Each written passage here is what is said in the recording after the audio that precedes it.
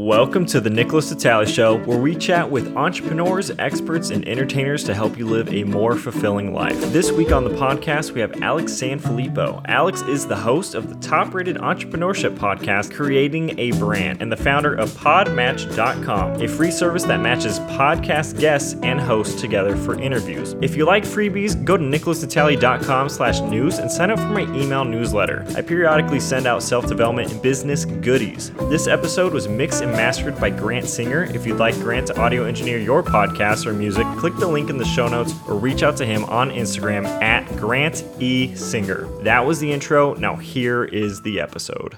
Hello and welcome. This is the Nicholas Vitale Show. I'm your host, Nicholas Vitale. Today we have a very special guest, Alex Sanfilippo. Alex, season's greetings. Hey man, glad to be here with you.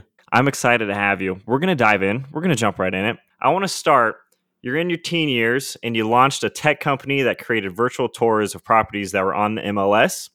And somewhere while you're doing that, in that period, you crafted this vision to get on the 30 under 30 Forbes list and to just ball out, make buku bucks. What would you say the driving forces were for those two major goals? Man, I love starting here. No one's ever started a podcast episode with me in this position right here. Man, I have to be real. What made me want to be that 30 under 30 was completely selfish ambition. It was pride. It was all those things. I just realized as a teen who built a tech company, and it wasn't like massive. I wasn't making millions or billions of dollars or anything like that. But in my city, I thought it was substantial. And I started getting into some real estate investing as soon as I could, as soon as I turned 18. I thought not needing a cosign was a big deal, but apparently everyone in 2006 and 2007 could get a loan. My dog apparently could have gotten a loan too, but I didn't know that. So in my mind, I'm like, dude, I am on my way. Like I have rental properties. I'm 18. I own this company. I'm for sure going to be on that list. And I think it was at a dental office and saw like the Forbes 30 under 30. I'm like, I want my picture right there. And it was completely selfish ambition, which ambition there's nothing wrong with in general, but I didn't have any desire to serve anybody other than myself at that point. And I just thought it'd be cool to have myself featured there. So yeah, that was like one of my first big ambitious dreams, if you will, completely from the wrong place in my heart. But you know, here we are today. So yeah, you turned it around, right? We all came back to it. I'm over 30 now, but I still want to be on that list somehow. So Nick, if you can figure it out, and I'm just kidding. I think I could shoot an email. All right. The thing about that big goal is I feel like I'm super guilty of that. And I know from you, like you have always had the entrepreneur type intuitiveness. And that seems like a common thing to dream really big and want those really big goals. When did you start thinking like, okay, maybe I should not chase after self-serving goals and I should switch my thinking a little bit? What happened? Yeah, I wish that I had like a really great story as like some personal revelation in this, but really it was the economy just tanking. I mean, you remember 2007, 2008. I just watched the movie The Big Short, so I'm even thinking about that, how like some people could actually call it. I wasn't one of those people that could call it. Like I had this company, I had investment properties, and then the market from a real estate perspective just completely tanked. So I went from doing very well for my age, I guess at 20 at that point or whatever. I don't. It's all blurry at this point, but somewhere along those lines, around that age, is when I was doing really well to being the most in debt early 20s person I'd ever met. Right, like I went from doing well to doing really bad, and it required me to do some self-reflection. And not only that, but the people I was hanging around didn't want to hang out with me anymore. I didn't have money anymore. What? And yeah, man, they were hanging out with you just for your dough? Maybe. I mean, I wasn't like the guy to go out and like, I wasn't like going out partying and stuff like that. But a lot of people, when they realize, oh, Alex isn't like his normal, very confident self, like he's upset and stuff like that. You just realize who your true friends are when bad times happen, right? Yeah. And I think I just had some really shallow people in my life at that point. And not maybe I was the shallow one, I don't know. But even the girl I was dating at that point, like that didn't work out. Like I was the young guy with the nice car and stuff and got rid of all that, you know. Yeah. Anyway, everything kind of went away, if you will. And that forced me into some self-reflection of, okay, what I've chosen to base my life on didn't have very much depth, let's put it that way. And that's really what started the entire change of me becoming just a different person in general. But it really required an economy to really crash for me to have that realization. I mean, I like to believe that it would have come around anyway, but that gave me a pretty quick kick in the butt, if you will. So no rental properties, no girlfriend is what I'm getting at. If you don't have rental properties, the ladies aren't going to stay. Yeah, if you don't have a nice car and a rental property, that's definitely not true. I can prove that by who I married. She's beautiful, and I don't think I had really very much money when I married her. But anyway, but yeah, so like I moved in. I had one property I ended up holding on to that I moved into. So I just was like, you know what, I'm gonna move into this one, and that's actually the first time I moved out. Even like I lived at my parents' house during all this. And the truth is, that's why I had all that money, is because Nice. Mom and dad were like, no, we're not going to charge you rent or charge you for groceries. Yeah. And I'm like, cool. And then, the first time you move out, you're like, oh my gosh, everything is so expensive. There's a lot of expenses. Yeah, there's a lot of. I got to pay for a lot. I still don't think I even make close to what I did that age, just because I didn't have any bills. Like I had nothing. Yeah. So, but anyway, yeah. So that's kind of how that whole situation and season of my life went. That's wild. I think something that's fascinating to me is your reflection point is you're balling out and then you get into a lot of debt from it. I almost think there could be a mindset of like, you know what, I'm in debt and I hate being in debt and I just want to make more money so I can get out of debt and complete, I don't know, almost like staying in the same lane, in the same mindset. So I'm slightly surprised that it changed it. Were you thinking negatively of yourself? Were you thinking like, woe is me, I'm in tremendous amount of debt? Yes, I'm glad you brought that up, Nick. I definitely brought on a victim mindset. Like there's two mindsets you can go with, like the really aggressive and competitive side, which is like, no, I'm going to find a way out of this. I went more like the defeated, like, oh man, this sucks that this happened to me. When in reality, like I wasn't homeless. Like I had a property I can move into. It didn't mess me up forever. And some people, they were actually homeless from that. Like those years really messed people up. And I wasn't one of those people, but I still took on the mentality of I'm a victim in this season, which is unfortunate, but I guess that's what it took for me to hit that rock bottom, if you will. And that early on, having an experience like that, do you hold on to any of, because it's hard for me to see that as a failure because it's like such a huge, the economy crashing, it makes it like hard for me to say, oh man, Alex, you really messed that one up. What do you take with you when an experience like that happens? For a long time, I just referenced, I watched the movie The Big Short. Have you seen that movie, or do you know what I'm talking about there? No, but I imagine it's about the loans. So yeah, it's about the loans, and it's about a group of people that were able to bet against the market. So they were betting that the economy was going to, the real estate market was going to crash. So like they were betting that was going to happen. And they made, millions and billions of dollars betting against it. For years, I couldn't bring myself I watched that movie last week. So, before that, I couldn't bring myself to watch it because I still kind of carried, oh man, I should have been one of the people that knew. Like after I kind of got like the, oh, well, it was me. It was more like, man, why wasn't I smarter? Like I should have known this. To think some 20-year-old kid should have known what just a handful of people in the world could figure out for some reason. Now is interesting. But I'm glad to say that when I watched that movie, I didn't feel even the slightest bit like, oh, I wish I could go back. I didn't have that happen at all. I'm like, man, these guys are so smart. That's really cool. And now I look back at all that time as a blessing because it really forced me to find my identity, like who I am as a person, and to really develop some thicker skin. Like when everything's good, all businesses and business owners look fantastic, right? Like when things are great, but it's when they hit a hard time that they really show their colors and who they are. So I realized that like that was my opportunity to grow, to learn, to develop. And now I couldn't be more thankful that happened. Sure, I might have had a lot more money earlier in life, but that's not what it's all about for me. And thankfully I was able to discover that through these situations that happen. Yeah, let's do a little segue there. Character is very important to you. I've come to find out. Yes. How do you almost like balance that as a business owner that requires money in order to sustain the thing that you're doing, and then also knowing that there is a greater purpose for everything that you're doing? Yeah. How do you stay grounded in something like that? Jeez, Nick, that's such a deep question, man. Sorry, Alex. Gosh, you get me all worked up. So for me personally, and I'm not here to like preach at anybody or anything like that, but I've always been a believer. So like I read the Bible and I just do my best to follow the life that Jesus set. And that's what I believe means to be a good person, someone that can really get out there and love and serve the world. And because of that, I've kind of developed this idea, if you will, and I write this down on a piece of paper every day. I have a journal and I write these same words. Alex, seek to be a person of value, not a person of profit. Seek to be a person of value, not a person of profit. So for me, making money is fantastic, but first I have to add value to somebody's life. And I believe that really wraps straight up into integrity, which is my number one personal core value, is I need to be a person of integrity, which means first and foremost, how am I serving and loving the world? And if I make money by doing whatever that is, that's fantastic. But that's really how I visit everything from that light, if you will. And I write that down every morning. I make sure that I think about that. And there's times when I fall short and I have to go back to that and be like, you know what?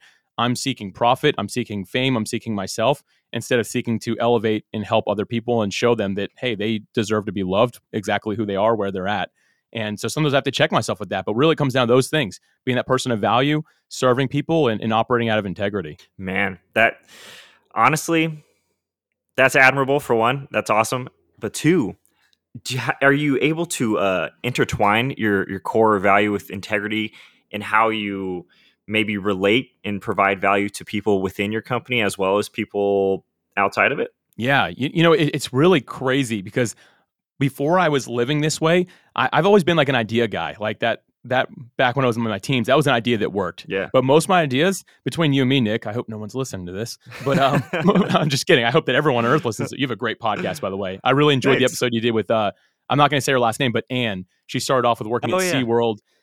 Anyway, that was a really cool episode. I enjoyed that. And I've got 2 more queued up, but sorry, that's not what you asked me. So sorry. That. You can cut that out if you need to. Back on track. Back on track.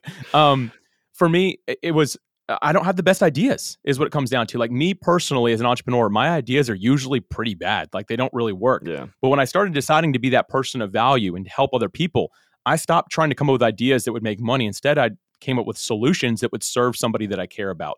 So for me, it just happens to be in the podcasting space. I love podcasters and I'm one myself. You're one. I always enjoy meeting more people in podcasting. So I've done my best to serve them. So instead of trying to say, what can I do? What's an idea? I just ask, what are you struggling with and how can I help? And when I've been able to figure that out, I'm great at building a strategy behind that. And that's kind of one of my natural abilities, if you will, is to strategize something. So instead of coming up with ideas for businesses, I come up with solutions to people's problems that I care about. And I do my best to solve those. So by doing that, I'm really seeking to add value to somebody's life.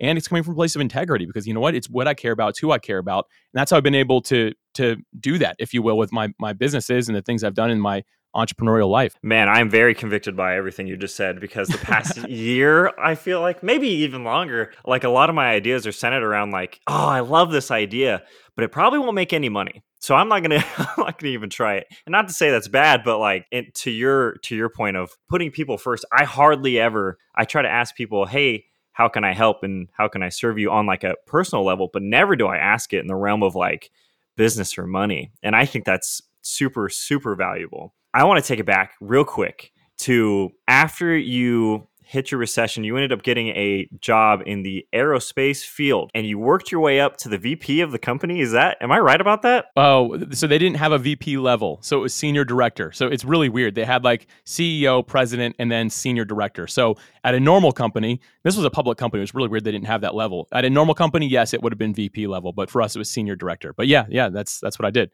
Nice. My question is, since you're so entrepreneurship-esque, I don't even know if that's an adjective or not. I think that's a real word. I'll look in the dictionary. Yeah, please do. It's Urban there. Dictionary, at least. Yeah, it's definitely there, for sure. What was your relationship with the 9 to 5? Because I feel like that's always the internal battle between somebody that wants full autonomy to control their own thing and then, I'm working the 9 to 5. So what was your relationship with it? Yeah, when I first got started, it was kind of like a defeated place to go into this. Like I was a part-time receiving clerk when I got started. So, and I'll mention this, was my dad he's been in aerospace for a long time. So like I could walk around with the Andy Sanfilippo name, if you will, right? Like I'm like, that's my dad. Anyway, so it got me an interview and end up not, obviously I had no experience. So they're like, well, you can be a part-time receiving clerk. And that's a translation for I took out the trash and broke down boxes for people. And pretty fancy title for I know, right? That's and nice. Now I'm great at making up titles that mean absolutely nothing. I did it for one guy there who's leaving the company. He's like, dude, I'm trying to get this internship. He's like, I'm a receiving clerk. I'm like, no, dude. I'm like, you're an inbound logistics manager. And he's like, whoa, like, whoa. That's the one. Anyway, but yeah, so it was like a humbling experience, but I just walked in eager to learn because I was like, you know what, I can do this. I realized I actually really fell in love with the structure of it. I didn't have to make my own hours, which is, I know a lot of people like the grass is always greener type of thing. But when you're in that space where you have to set your own time, it takes a lot of self-discipline to do that right. And so I learned to really enjoy that. I did 15 years of that company and really loved it. And at first, I think the thing that really attracted me to it is it had a startup feel. So I felt like I was still able to be an entrepreneur because it was like I wore a bunch of different hats. It wasn't until like the last 3 years. And by the way, leaving that company was a bittersweet moment. Like I really loved it, but the last 3 years were different because it had sold and become a publicly traded company. Mm. And an idea that I'd have that used to take a week to implement for all of us to try and to do was now 6 months for a board to approve before anything could happen. And so Oof. I didn't I felt like I was being kind of boxed up, and that's what happens. I mean, even an entrepreneur, I mean, you want your business to grow. At some point, that's going to happen. And for me, it just made me really long for and miss the entrepreneurial side of things. But as far as a 9 to 5, I still do my best to work those hours. Like even now as an entrepreneur, and it takes some self-discipline, but that it works really well for me. And I enjoy the act of working, if you will. And I have to be careful that sometimes because it's a fun hobby for me. For many years, you're like, what do you like to do? I'm like, work. Super fun. Like now, thankfully I have some other hobbies, but like, it's not something I ever really struggled with. And I do believe the grass is greener. When someone else tells you have to be there at 9 and you work till 5, that's a lot easier than you telling yourself you have to do it. Cause sometimes you're like, it's 9 and I'm tired, or it's 4 and I don't feel like working anymore, or my friends are going to go do this afternoon. Right. Like you have to really have that self-discipline. So it can take a lot. But yeah, so I personally, I know that's a long answer to your question, but having the 9 to 5 was a really big blessing for me because I think I actually learned to understand like how I work, like what's best for me, how I'm able to really just grow as a professional. And it was, I think, very beneficial to my life. I'm happy that you took such a positive mindset to go through the 9 to 5 because I feel like there's both sides of it. You can learn how you operate, or you can complain for the rest of every day that you live that I'm working this 9 to 5. Yeah, I think that's a little sad. A lot of people do that, man. That's just most people. It's really never been me. I think we should always be thankful for what we have. I mean, there's a lot of people who don't have a job, so having one, even during like those recession years, and we've even during, I was at that company at the start of COVID, even, and the company was still doing really well. So I mean, I couldn't be more thankful to have been part of that. But anyway, yeah. But another thing that you mentioned is like the obsession of work. I'm about that. And I want to get into your time management skills, but not yet. I got one more question for you in this space here. How did you go? So you're enjoying your job, but feeling a little boxed in, want to try something new.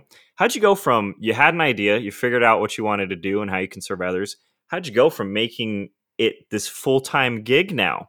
Did you have any nerves about jumping ship into your own thing?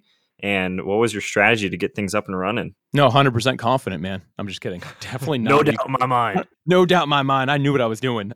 No, I definitely can't say that. It was a battle. I mean, especially after 15 years. I mean, and getting to the level I got to, not to like sound prideful about it, but I'd worked my way up pretty far in the company. And over the years, the perks just kind of get added. Because I realized these companies, like, they give you just enough to make you stay. Let's put it that way. Yep. Where it's like, if I go somewhere else, then I think when I left, I had 6.5 weeks of vacation time a year or something like that. Something crazy, which was sweet. But it's like, if you leave jobs, even if they pay you a little more, it's like you're getting 3 weeks and you're like, I don't know if I want to do that, my cell phone, I hadn't paid my own cell phone bill and I didn't even know how to do that anymore. So like things like that. All the different, there was a ton of different perks that came along with the job. And again, it was like a really good company, but knowing I was thinking about leaving, I was like, okay, I'm going to pay my own cell phone bill.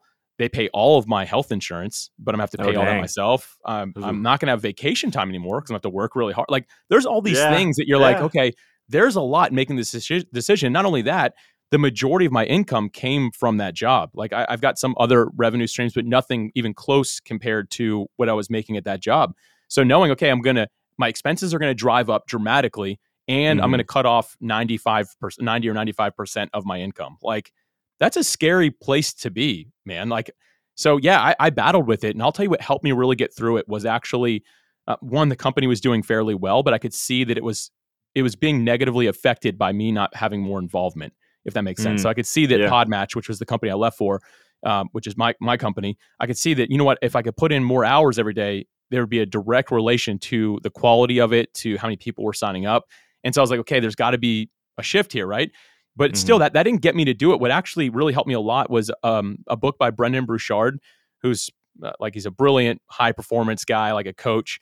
He has a book called High Performance Habits. And so he covers 6 habits in that book of high performers. And I've always considered myself a high performer person. As I kind of like got into the business world and things like that, I can realize that, I was capable of doing more than the average person. That's just my natural gifting. But I realized the one thing I was really missing, because he has, again, 6 habits in there, but I was missing the one that's called courage. And I had never really thought of it. But what I was missing was the courage to say, what I want to do is worth the risk of leaving what I'm currently doing. And the way I now put it, man, because I know that sounds like a lot, right? Like the way I put it now is I sacrificed the good for the sake of the potential great, which was a Yeah. calculated risk, knowing that it could be there, but still nonetheless a risk. And that's where courage comes in. But what I was lacking for, I'd say 3 months or 4 months before I finally like flipped the switch, if you will, was being courageous about the move that I was going to make. Man.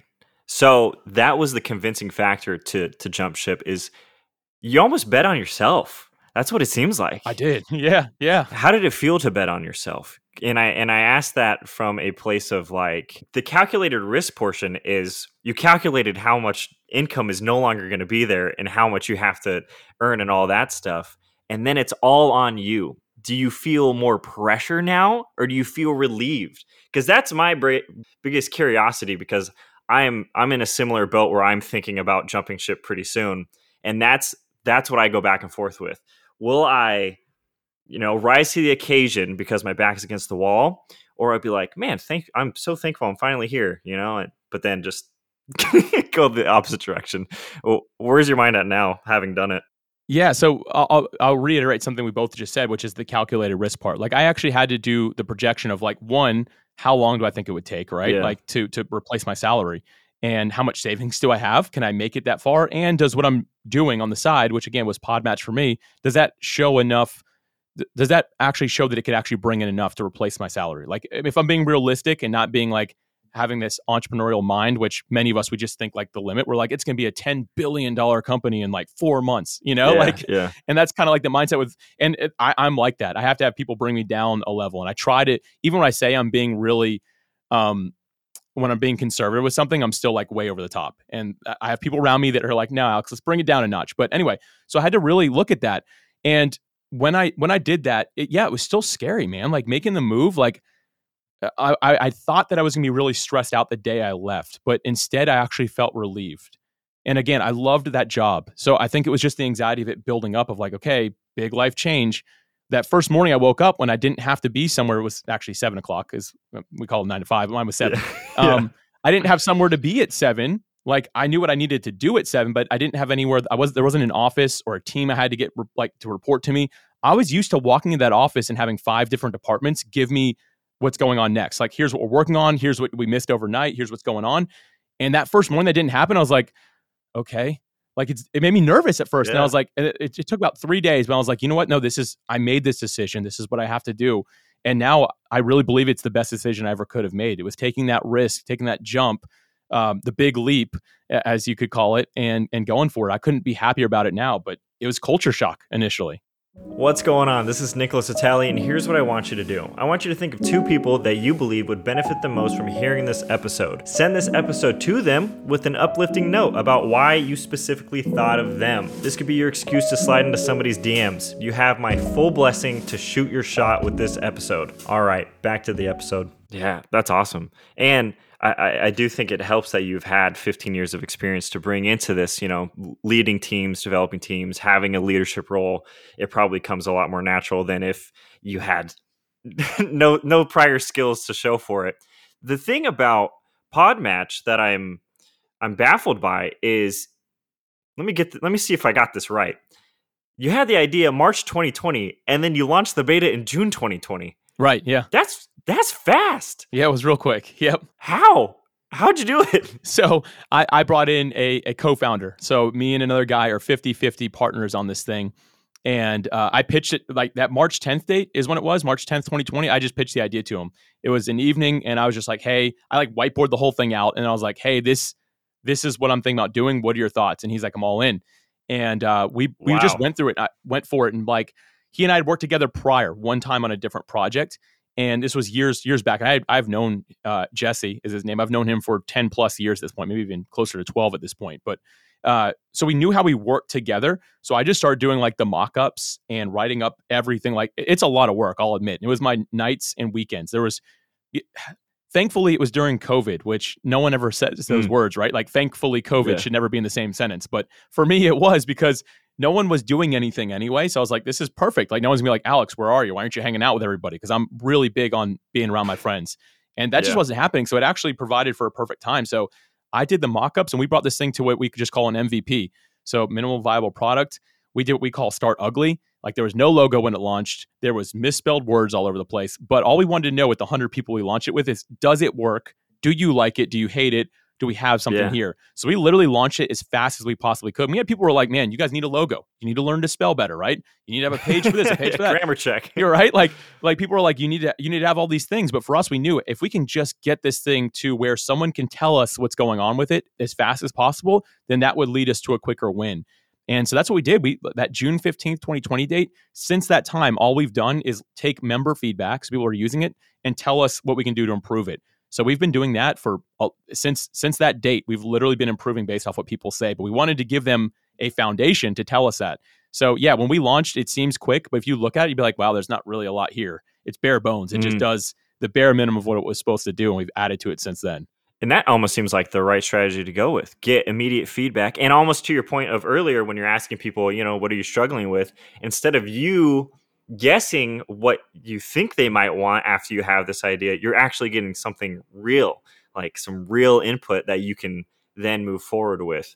Is that what you say would be, what would you say has been the largest contributor to Podmatch's uphill, I don't know, what's the right word?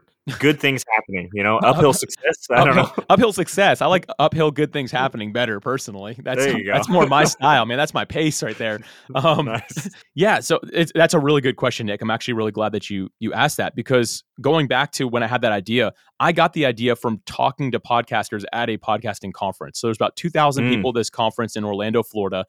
And I got off stage, and no matter what, if you're a good speaker, bad speaker, people line up to talk to you. Like, that's just the way it goes, especially when there's 2,000 people. I told my wife, you know what I'm going to do? I'm going to ask as many people as I can what they're struggling with. And I got it to about 100 people is what I was able to talk to. I just asked them, hey, what are you struggling with in podcasting? Like, thanks for listening to me talk. What's going on?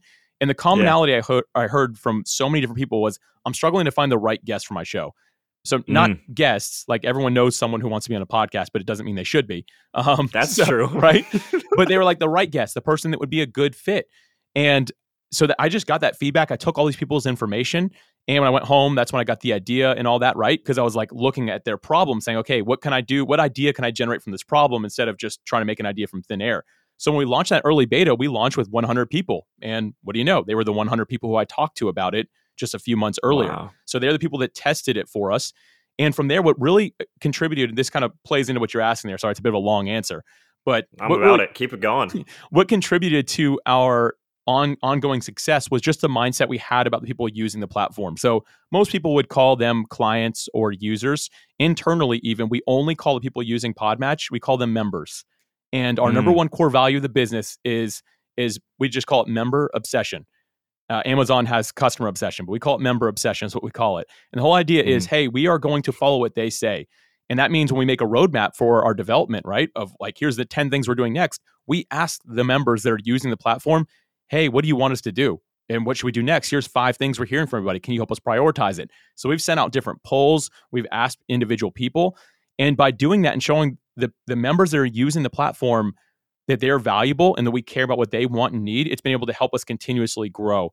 And on top of that, there's one more thing that I do along the way, and I just call it this doing things that don't scale, which is so important when you're starting a company or wanting to just get touch on what's going on with your business. I get on once a month, I take a day and I do 25 calls in one day, which is brutal to do 25 calls in one day. They average about 15 minutes each though. And I jump on with people who are using Podmatch. I want to talk to people who really like it. I want to talk to people who are new. I want to talk to people who don't like it. Like when we get bad feedback, which happens, of course, any company's going to have it. Yeah. I ask those people if I can talk to them. And some of them are angry. Like they're using the free version, but they are still mad about it. And I just have to develop thicker skin, right? And to be like, you know what? I've got to hear what you have to say. And I've been able to turn some people into some great fans by doing that. Not that they ever came back, but they're like, hey, listen, the integrity you have in this and the fact that you want it to grow so much that you're willing to listen to me cuss you out for 15 minutes and tell you everything I don't like about it shows that your heart is in the right place with it. And by doing these things, man, like that's where our growth has come from just having this mindset of members first and just following their lead with where they want it to go. That's a very personal approach. I like it. And it's very a relational approach too, which there is something to back to like almost like your point of being member obsessed rather than product obsessed, which I feel like is tough because I love the things I make. Well, that's not always true, but I have a easier time to get attached to the things that I make. And I'm like, oh, I want this to be the perfect thing. And I don't want anybody else to have a say in it. But in fact, doing it the opposite way and asking those questions is even more important than what I could think is truly correct. Yeah, you've got, like I said, you got to develop some thick skin along the way, though, because when you ask people their feedback and you find the honest ones, that's who you want to talk to. Because here's the thing, and I'm so thankful for these people. There's that group of people that are fans of Podmatch. They think it's gold, like, and that's I so appreciate that. Like, it means the world. Like those people, I read their reviews when I'm feeling down after talking to somebody who's not a fan of us. Like the opposite. Yeah. And I'm not. We don't get a lot of negative feedback. It's actually very rare. But anytime somebody has any sort of constructive criticism, I go straight after those people. I'm like, this person's going to tell me the truth. Like they don't know me. They're not a fan of me. They don't dislike me. They're not like, oh, Alex, everything you do is perfect, right? I'm like, just tell me exactly how you feel. And again, some of those, you have to develop thick skin though, because sometimes like my product is my baby. Like Podmatch, like this, I've put my heart and soul in this. When someone's like, I think it sucks and it doesn't work and it's ugly. I'm like, that's like saying that about my child. I'm like, what the heck is wrong with you? Like, are you kidding me? I got ugly, baby. Right. But no, you just have to develop thick skin and say, you know what? Like, that's okay. It just might not be for them. And some days are tougher than others with that. There's some days where I'll get on too many calls, and there's a limit I've learned for me of too many calls with people that have the negative side feedback. And when I do too much of that, it's like, it wears hurts on you. Yeah, it really does. So I have to make sure that I balance it really well. And because it's weird, you can get 100 great reviews on something, and there's one bad review. And which one do you think about? You think about the one bad review, and I don't know the science behind this, but that's just the way humans are wired for whatever reason. So you have to be really careful. But at the same time, if you want to make it better, you have to listen to that stuff and also be able to evaluate it, because not everything has merit. I've had some people that have given me some feedback that is way off. We would never do it. Like it's just the wrong direction, but they were really passionate about it. And some people might say, oh, then we need to do that. It makes me think back to Reid Hoffman when he started LinkedIn, and he got some feedback that everyone needs to be able to connect with everybody instead of having these like degrees of separation. And they had tens of thousands of people telling them to do this, but he was smart enough to know that that's not good feedback. And those people got really, really angry about that. But look where they're at now from not listening to that feedback. Like it's what separates that platform from any other social platform is being like different, right? It feels different. It functions differently because they didn't listen to that feedback to be like everybody else. And it's just a matter of having that wisdom, I guess, or understanding of what you're doing to make sure that you're following the right feedback. And then again, developing that thick skin along the way. I was going to say deciphering has got to be one of the hardest parts. Yeah, it is. A common theme I'm seeing though in some of your stuff is you're a big fan of community and building community and having big engagement all around. And where I want to talk about this is in your Creating a Brand podcast. It almost seemed like immediate good things. Let me use that same verbiage. Immediate success in a way where you're making the top 20 list in the entrepreneurship category, but you've only had it since June 2019.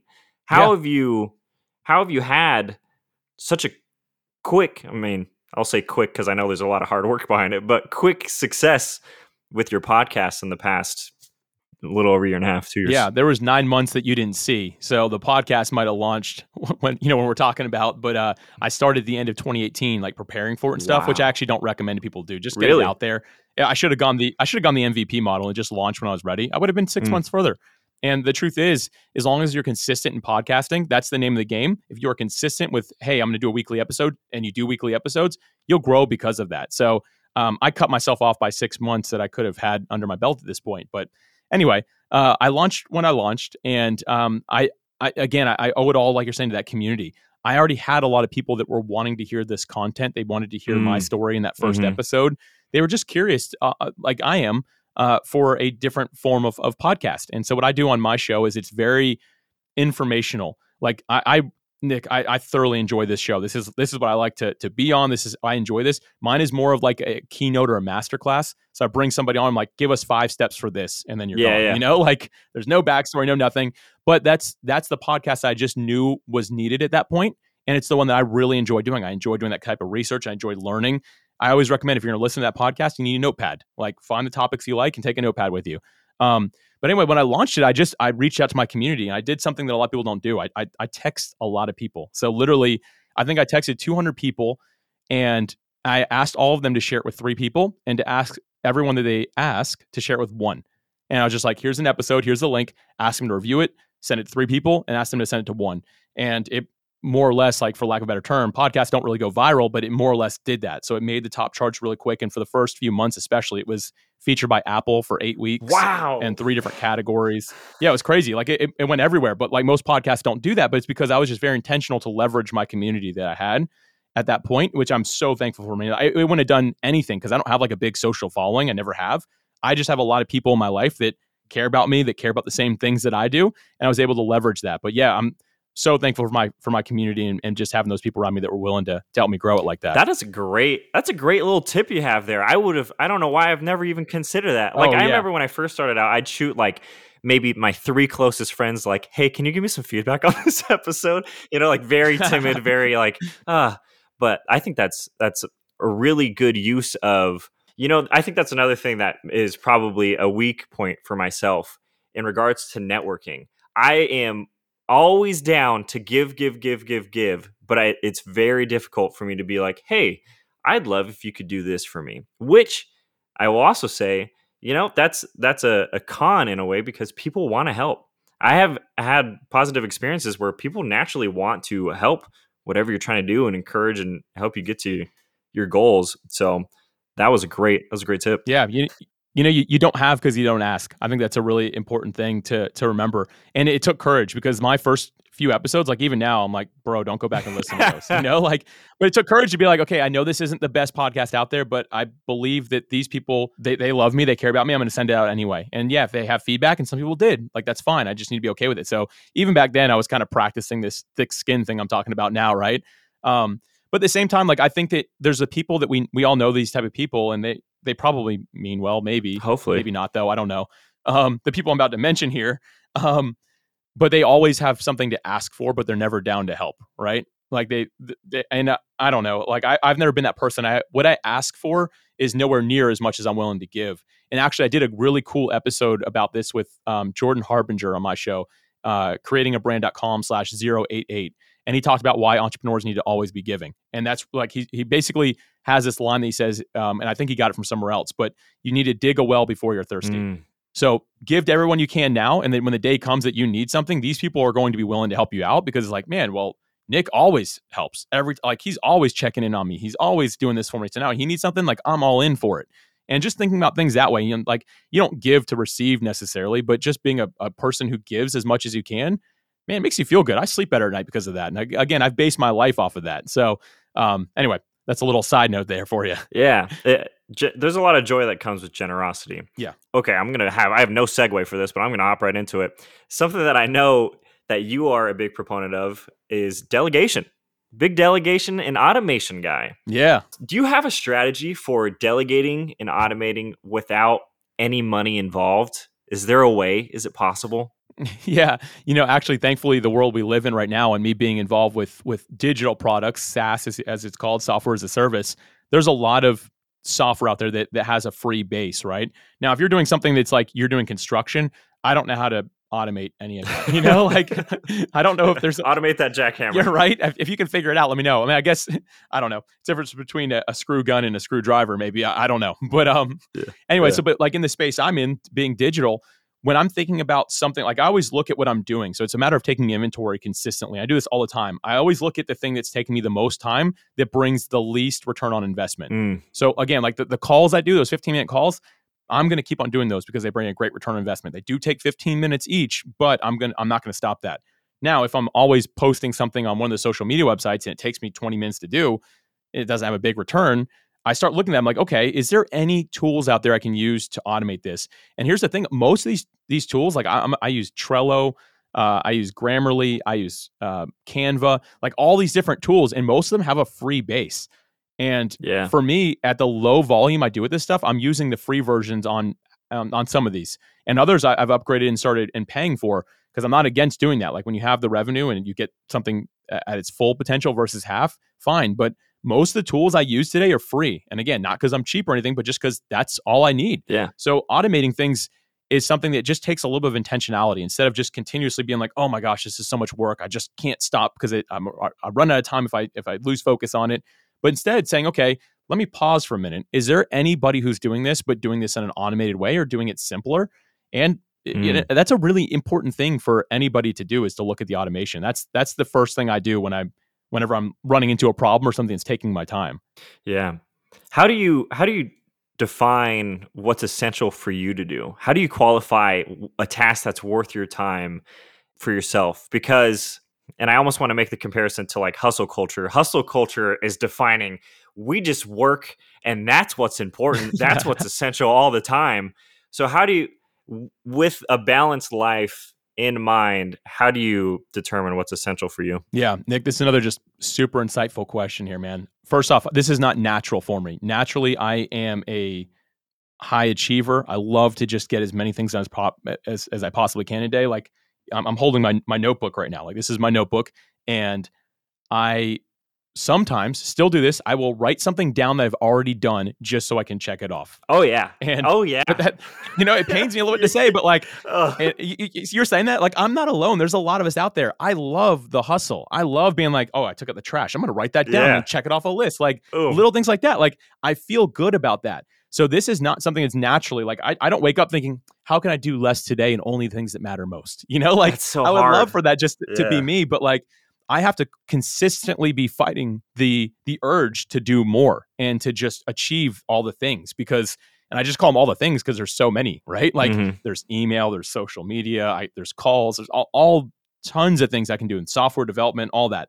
But it's really sitting down and getting real with yourself of saying, hey, I need to slow down. Like this is not beneficial. And so I've just set up some disciplines in my life. And I go back to that word I mentioned earlier about like my shift that I work, if you will. Like I always work the same hours every day, but I make sure that my email isn't always open, because that's probably the easiest thing to distract me, is to say inbox 0, to always maintain that. So I check my email 3 times a day. In the morning, I spend the first 2 hours doing my own thing that's not work related. Nice. The first thing I do work related is actually check my email for 20 minutes. And a lot of people will tell you don't do that, but I've actually found, maybe it doesn't work for everybody, but for me, I'm always thinking about it if I don't get into the inbox. So it's better for me to knock out 20 minutes. I set a timer. So my phone has a countdown of 20 minutes. I'm going to knock out as many things as I can. And then I at that point, I've seen everything at least. So my mind is like, okay, I know it's in my inbox. I'm not like going to open something random at the end of the day, right? Yeah. You're like, oh my gosh, there's 300 emails here. Yeah. And then I do it right after, like I'll work out in the middle of the day. So I kind of have like a little bit of a unique shift, if you will, A at break. work. Yeah. Yeah. And I'll come back and I'll check my email for, I think I do another, it's 15, I'd have to look. It's 15 minutes at that point, I think. And at the end of the day, I do 30 minutes. But that's it. That's when I'm checking my email. It's not open other than that. So that's a simple discipline to say, okay, I'm not going to let this run my life, because I can't. And the other thing I do is the start of every day during that first 2 hours. One of the things I'm doing is I'm writing down the 3 most important things for me to do that day. There's the old 80-20 rule, right? That like 20% of what we do drives 80% of the results. My goal at the beginning of the day is to figure out what are those most important 3 things I have to do today that are so important that if I get them done, nothing else really matters that much, right? So some days it's not even all work related. Some days it's, hey, I'm taking my wife on a date tonight. That will be one of the 3 things. But what I do then is I make sure that I prioritize time, and I leave time blocks available for this to get those 3 main things knocked out. And when I'm done with those, if I have time left, man, I can live my hustle dream, right? Of like just checking things off a list and doing all the little things that don't matter. But I have to start with those 3 important things, because I know if I go to bed and that's all I did, I'm getting closer to my goals by doing those. That is very tough. That is a very tough thing to do. And I just want to say this. I want you to know that most days I will end up putting breakfast on my to-do list and crossing it off after I've made it. Just so you know. I knew I liked you. I knew I liked you, man. I have never done that, but maybe I will tomorrow. Yeah, that's right. Man, yeah. Essentialism is a tough thing for me to get my head around, mainly because, and maybe you're the same way, I partially think it could be like a sense of a value to my own identity. Like I value myself more when I achieve more, even if it's a small thing, because it keeps that, not self-esteem, but that overall confidence that I can achieve things because I'm constantly achieving these little things. Does that play into any of this for you? Yeah, it does. On days when I don't finish my 3 most important things and I don't check a lot of things off, I don't feel good when I'm going to bed. Like I feel like I'm missing something. And some of that's just our conditioning. Guys like you and I and a lot of the listeners today, we've conditioned ourselves to think this way, but there's some importance in non-achievement. As a matter of fact, I had Michael Hyatt on my podcast recently, and he talked a lot about the power of non-achievement and how it how it's really great for you. When I thought about it, when I came up with the idea for Podmatch, I was outside working out and not listening to music or anything, just having like a chill, relaxed workout. I wasn't doing anything that was necessarily important at that moment. And that's when I got that, like, that's when it hit me, like when I understood like what to write down on a whiteboard, right? And so I've seen that firsthand, or the days I just go for a long run or go to the beach. Like a lot of my great ideas or enhancements to what I'm already doing come from time like that. Leaving time for non-achievement is very important, and focusing on essentialism. Greg McEwen, he has a book called Essentialism, blew my mind. I had the opportunity to get some coaching from him at one point. No way. And he said, yeah, he was on my podcast, and then he was like, I don't know why, but I guess he really liked something about me. He's like eating dinner and talking to me. He's like, oh no, let's hang out. He goes, I have some questions for you. I was like, all right. So, wow, which was really cool. Yeah. But he told me he was flat out like, you know what your problem is, Alex? I was like, he's like, you keep on thinking what instead of who. He's like, what do I mean by that is you keep on thinking what needs to happen instead of who else could be doing this. And that was my biggest issue, because he's like, you're just stuck in the what needs to happen and what you have to check off every day instead of who else could be checking this off so that I can leave time for what's more essential. And man, this is, I know I'm going like a little rant here. I'm sorry about that. This is great. But it's one of those things that I have to constantly revisit. I don't do a perfect morning routine and have like this ideal day where I finish all three things every day. As a matter of fact, there's days in a row where it won't happen.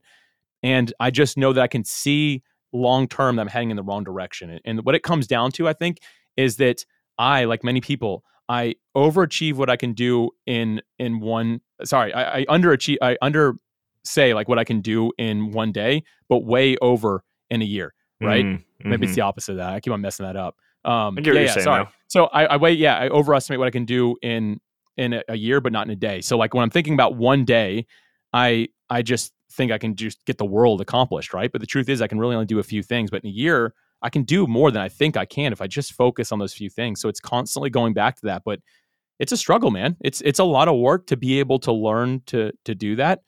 And it goes back to that self-discipline, self-reflection, super important, and just getting real with where I'm at, where I'm going. Once a week, what helps me the most, I'd say, is once a week I sit down and I reflect on that past week and the upcoming week and just reevaluate, where am I going?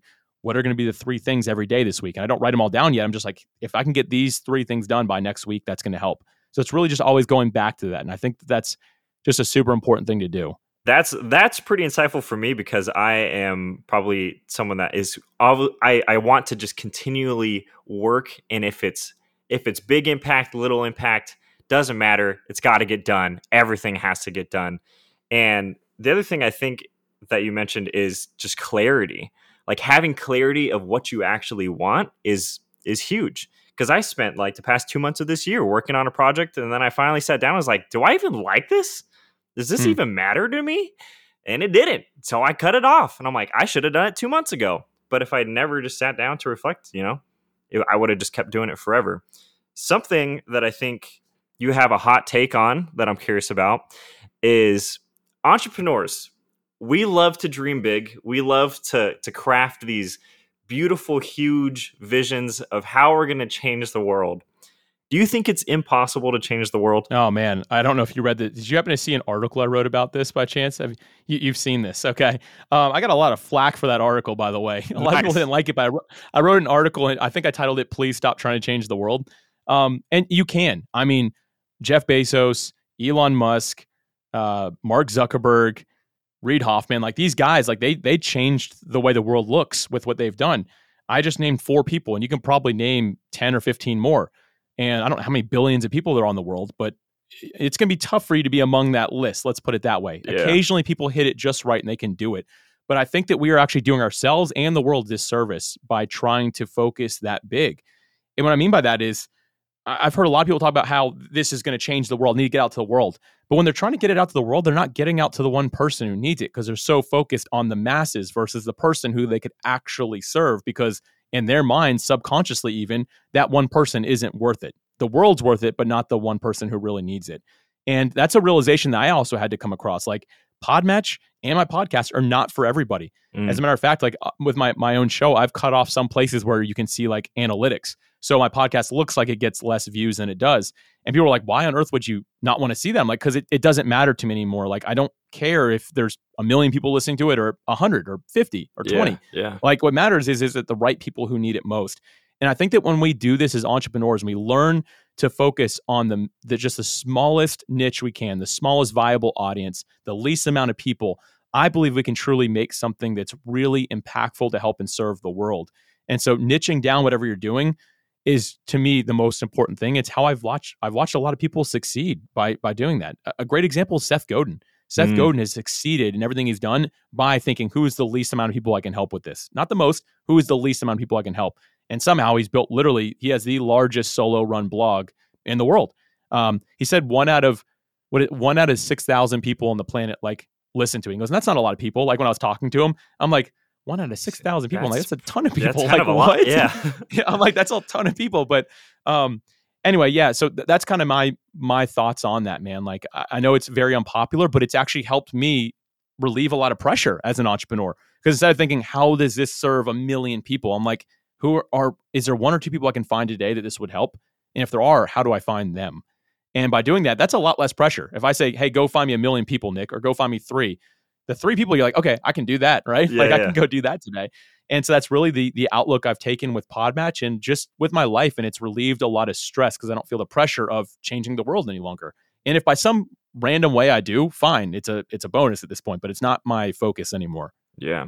There's a quote that I've seen you say, do for one what you would want to do for all. And that has helped change my perspective a bit because I think I'm almost jaded to the idea of changing the entire world. Like that pressure of changing the entire world, as you've mentioned, I will go into my day and instead of handing a compliment out to the cashier at the register, I'm like, all right, I just got to get through this, and then I got to go home, and then I got to finish this thing. And I think that negates the entire relationship process and being an example of how you meet people where they're at. There's another question I have for you in regards to change. I know on your birthday, that's your resolution time. That's when you ramp up all those resolutions. You've done your research, my friend. Thank you. I appreciate that. And this year the theme is change. And I want to know, what changes have you made in this last year that have had the greatest impact? Yeah, well, first off, I didn't know that COVID, like my birthday's in February. So like, I didn't know that COVID was going to be a thing. So like, it was kind of everybody's word, like, like at one point or another, but like, so like I set that when I said it was right before COVID actually is when I set that one. And it was kind of like, I don't know. I was like, oh, well, now it's everybody's word. But anyway, because I was like, yeah, no kidding, dude. They took your word. I agree.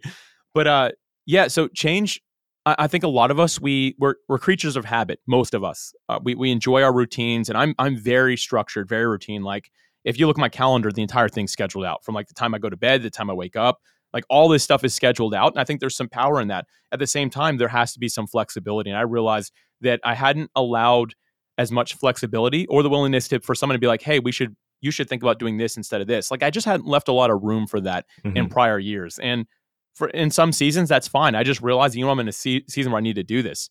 And throughout that years when I left, like, again, this being like last year, it's when I left my job. It is when like COVID happened. It's like a lot of changes like went on during that year. And I decided instead of trying to fight those, it was to embrace them was the idea and to seek out things. So like I'd ask the people that are close to me, hey, what do you think I'm good at? Is there anything else I could be doing? Like, what do you think about this and this? And just asking people. And then again, being willing to make some adjustments. So it's a really tough word because most of us fear change, but not because it's change. I know everyone's scared of change.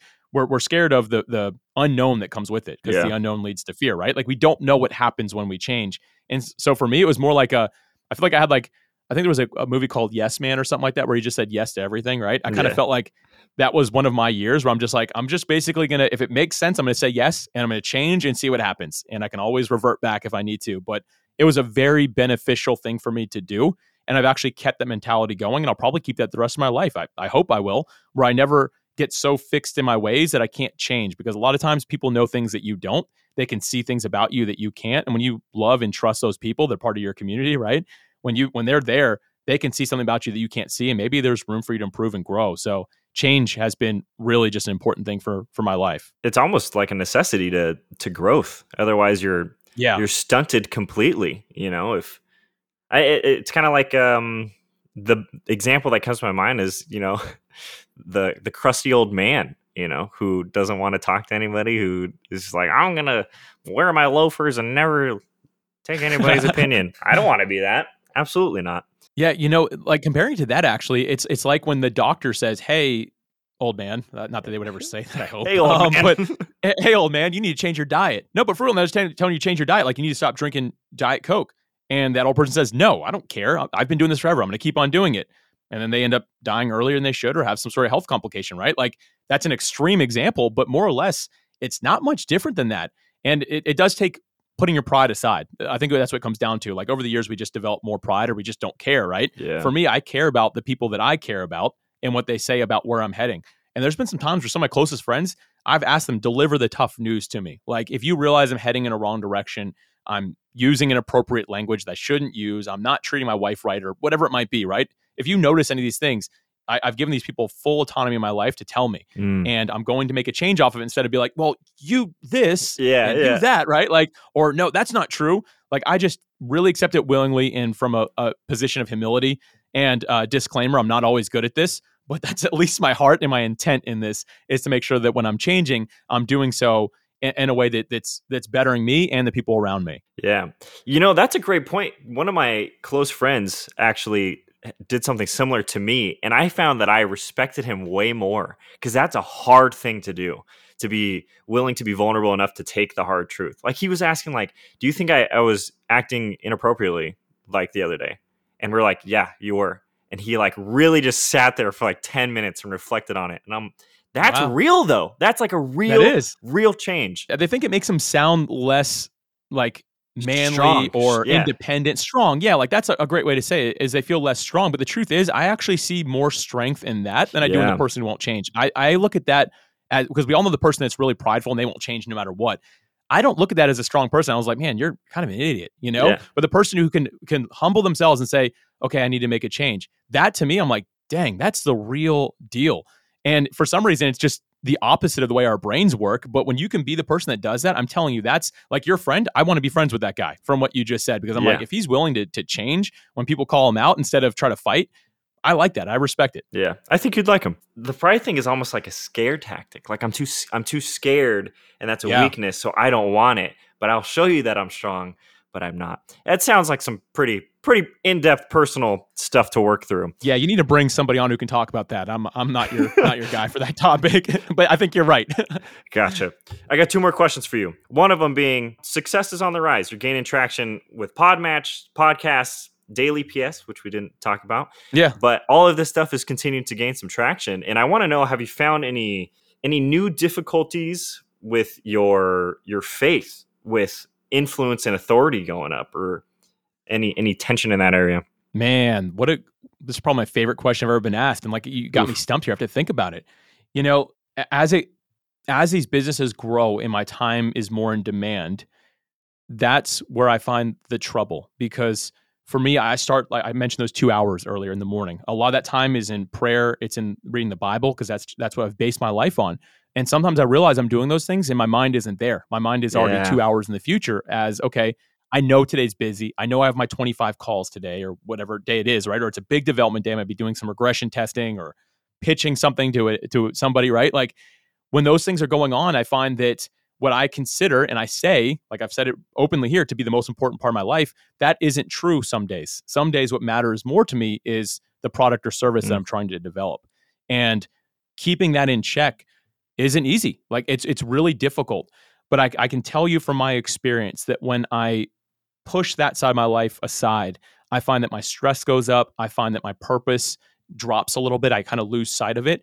It keeps me centered, because again, that my life is based on my faith, and that's really important to me.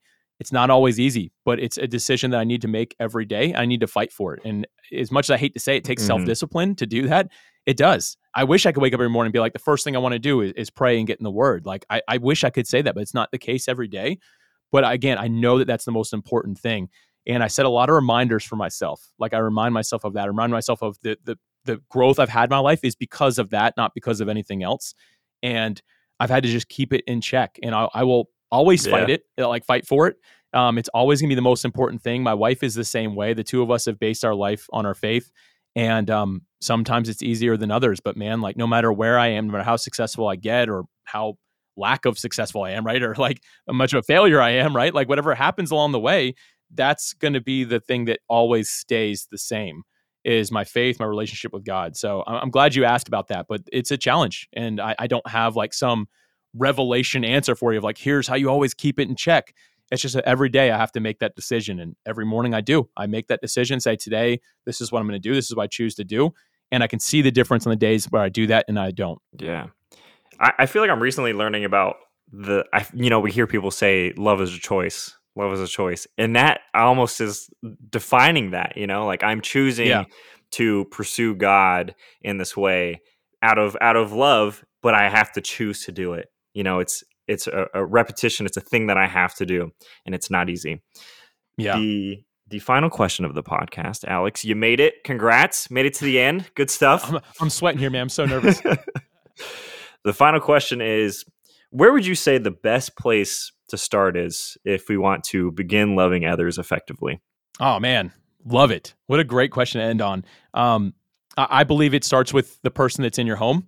So if you're living with your family, if you have a spouse, you have kids, whatever it is, right? Then it starts there. And from there, it moves to the next door down from you, right? If you're in a condo, like it's the person above you, below you, no matter how loud they are, right? And sometimes it's as simple as just being gracious with people. Like I have upstairs neighbors, they're super nice. They are super loud all the time. But now we joke about it because we actually built a relationship. Like at first I was like, man, I can't stand these people. They're so annoying. Turns out they're like the nicest people who've ever lived. But now I just do my best to love them and to remind them I'm here if they ever need anything. All of my neighbors know that I'm around if they need me to be. And some of them are like really closed off. Like you would never even see them come. I don't know what they do, but even before COVID, they never came out of their places. But they do know anytime they've interacted with me, oh, wow, Alex is really nice. And he seems like he really cares. And so I think that's really important. It's great to get around that community that's close to you. And outside of that, for me, like I'm big with going to church. So I've met a lot of friends there. And it's just really loving those people that are around you, make sure you're doing life with them and doing it intentionally. Too many of us, I think, when we get together with our friends, we just like to have a good time, which there's nothing wrong with it all. But it was 2 years ago, I had this realization that sometimes it needs to go deeper than that. And I just had a day where I was like, I'm going to text my friends and see what's going on. Like I just hung out with this whole group of people.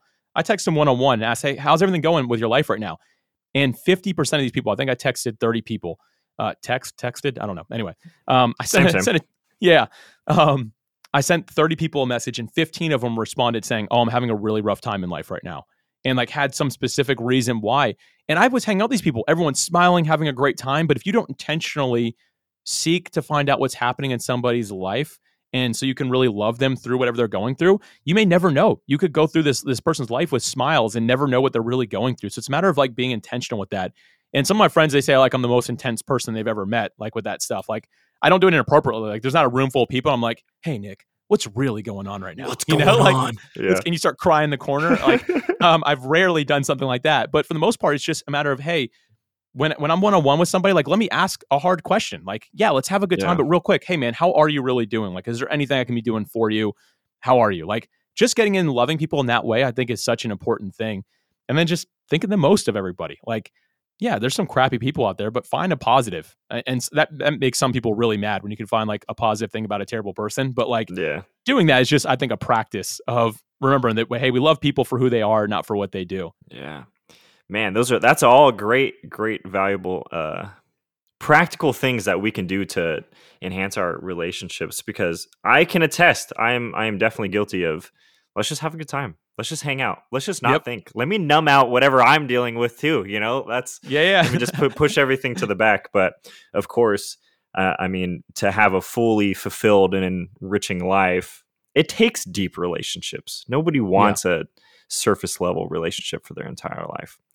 Alex, thank you for coming on the podcast. I'm inspired by you. I feel very encouraged that I got to chat with you, and I think you're doing fantastic stuff with not only your time management, but getting Podmatch off the ground and connecting people with each other. I can't tell you, if you never made Podmatch, I have a handful of friends now from Podmatch. Dude, that makes my day. That's awesome to hear. It wouldn't have happened without it. So I am so thankful that you had the courage to take the leap, because it changed my life. So thank you for that. Love that. Yeah, man. Thanks so much for having me. This was a blast. I mean, you're a phenomenal podcast host. I can't wait to share this episode with all my people. I know a lot of them are going to hear it, but you're doing some really good work here, man. Appreciate it. Where can people connect with you? How can they find you? Yeah, so everything I do is at creatingabrand.com. So just creatingabrand.com is my podcast. It's got my links, and then podmatch.com, of course, if you're interested. But that's really it. That's where I send everybody. But really, I mean, hang with Nick, everyone who's listening. This is a great show, man. I'm looking at, like I said, I've got some other episodes queued up. Can't wait to hear more from you. Love what you're doing here, man. Awesome. I appreciate it. And we'll see you next time. Bye. You have to say bye. I have to say bye. Bye, everybody. Bye, everybody. Yeah. That was the episode. You just listened to it. Uploads every Friday at 6 a.m. Next week on the podcast, we're going to be having on Sean Tyler Foley. Sean has been acting in film and television since he was 6 years old and is an accomplished film and stage performer. He has appeared in productions including Freddy vs. Jason, Door to Door, Carrie, and the musical Ragtime. Tyler is passionate about helping others confidently take the stage and impact an audience with their stories. And he's the author of the #1 best-selling book, The Power to Speak Naked. Don't forget to leave a 5-star review and to share this episode with your friends. I love you. See you next week. Bye.